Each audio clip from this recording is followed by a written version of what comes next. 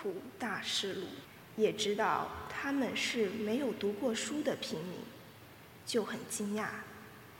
他们认出宗徒是曾经同耶稣在一起的，也看见那治好了的人，和他们一起站着，都没有话可以辩驳，就命他们暂且离开公议会，彼此商议说，对这些人我们应该怎么办呢？因为他们显了一个人所共知的奇迹，耶路撒冷的居民都知道了，我们也不能否认。但是为使这事不再在民间传播，我们当恐吓他们，不可再奉这名字向任何人发言。于是叫了他们来，严禁他们再奉耶稣的名发言施教。伯多禄和若望回答说，听从你们，而不听从天主，在天主面前是否合理，你们自己批判吧。因为我们不能不把所见所听的说出来。议员们为了百姓的缘故，找不到借口来处罚他们，就恐吓他们一番以后释放了。因此众人为所发生的事都光荣天主。这是上主的圣言。上主，我称谢你，因为你抚允了我。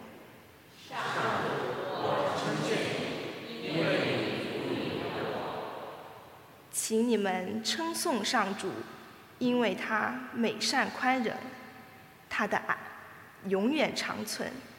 上主是我的力量，上主是我的救主。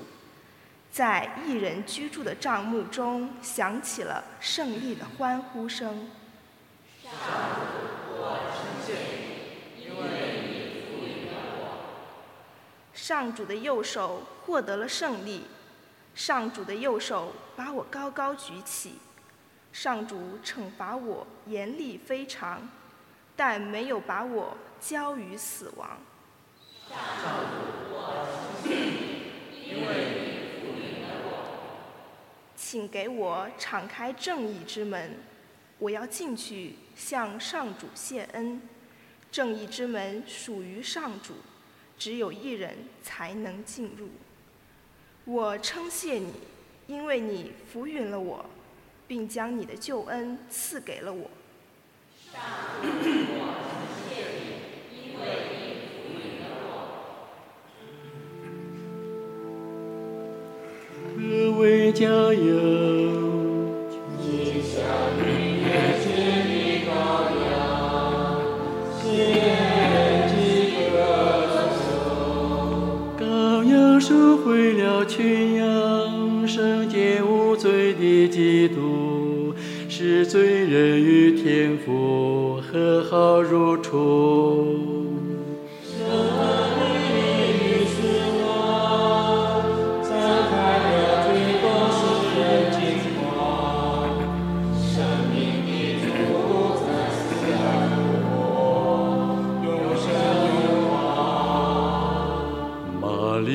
请告诉我们，你在路上看见了什么？我看见有圣基督的坟墓，和他复活后无比的光荣，还看见天使作证，又有汉军和眼目。基督，我的期望已经复活，他要携你们而去加利勒亚。我们知道基督确实从死者中复活，胜利的君王，求你垂怜我们。阿门，阿门。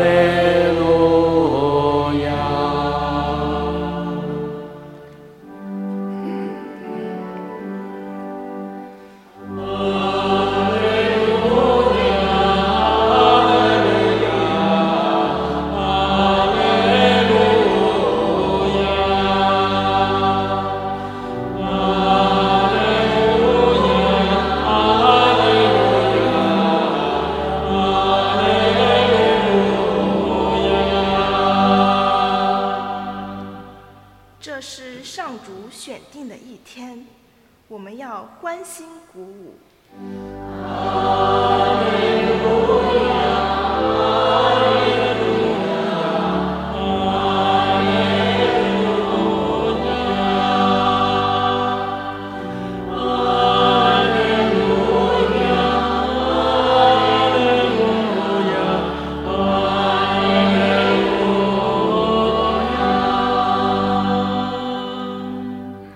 愿主与你们同在。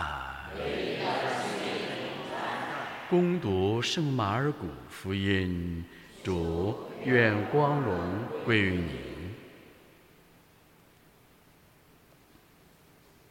一周的第一天清早，耶稣复活了，首先写下给玛利亚、马达勒纳。耶稣曾经从他身上赶出7个魔鬼。他就去报告那些依想和耶稣在一起的人，那时他们正在哀嚎哭泣。他们听说耶稣复活了，又显现给他，却不相信。后来他们中间有2个人往乡下去，走在路上的时候，耶稣借着另外的形状显现给他们。他们就去报告其他的人，但那些人也不相信。最后11个人聚餐的时候，耶稣显现给他们，责备他们无信和心硬，因为他们不信那些在他从死人中复活以后看见过他的人。然后耶稣对他们说：你们要到全世界去，向一切受造物宣传福音。以上是基督的福音。请坐。我们聆听了今天宗徒大事录和马尔谷福音及今天大唱咏，告诉我们一个主题，就是做好自己，讲好复活的基督在我们身上美丽的深圳春天故事，是我们今天分享的主题。做好自己，如何做好自己？一，在自己的本职工作中做好自己，不要好高骛远，也不要天马行空。该做什么就做什么。当我们的心浮躁时，愿意好高骛远时，圣神，动态的圣神，勤奋度日的圣神，以及力求完美的圣神，就会在我们背后为我们哭泣。因为我们已经失去了自己，因为我们不知道自己到底是谁，只是追求那泡影中的自我。这是第一点，做好自己。第二点，讲好复活的基督。那么我们庆祝了复活节之后，那我们的身体力行是否见证了基督在我们生命中复活呢？是否见证了复活的基督在我们生命中的体现？见证了复活的基督更新了我们自己的生命呢？这第二个内容。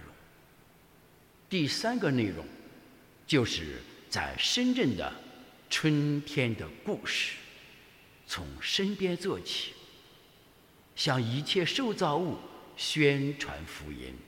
受造物是什么？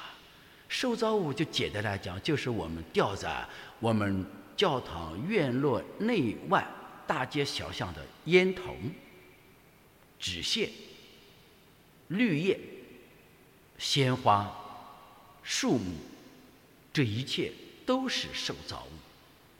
当我们在马路大街上看到烟头的时候、纸屑的时候，弯下腰来捡起它来放在垃圾桶里边，只向他们来宣讲福音。当我们看到树叶子在我们脚下被踩到之后，立刻弯下腰来把树叶子抓到手中，看一看周边附近有没有垃圾桶，放在垃圾桶里边，也是像树叶子宣讲福音。当我们看到身边的绿树鲜花时，画一个圣号说鲜花绿树，请赞美上主吧，只向他们宣讲福音。所以宣讲福音不单是经常在圣母山前面跪着念经去，宣讲福音不单是经常在教堂里边念经祈祷时，念经祈祷是方法，动态的自我是做最好自己的最好的方法。所以这是第3点。第4点就是在复活的基督内讲好深圳春天的故事，而不是冬天的故事。为什么叫深圳春天的故事呢？就善于守正创新，善于开放自我，善于绿色协调，善于共生共建共治共享，打造团队中生活。这就是高质量的新发展理念的福传模式。所以当我们每天早晨该起床时而不起床，该祈祷时不祈祷，该进教堂时不进教堂，发懒惰时就发懒惰，不知道克制自己，我们到底向谁去宣讲福音呢？所以弟兄姐妹们，你无论做什么，要在这个小事情上找到天主的美意和计划，否则恩宠就会我们与擦肩而过。让我们一起在复活的基督内做好自己，在复活的基督内用自己的身体力行向一切受造物宣讲福音，在复活的基督内用自己的身体力行讲好深圳春天的故事。这就是福传。祈求圣神把动态的生命赐给我们，使我们在这里享受天主的恩宠时，不要忘记我们福传的使命。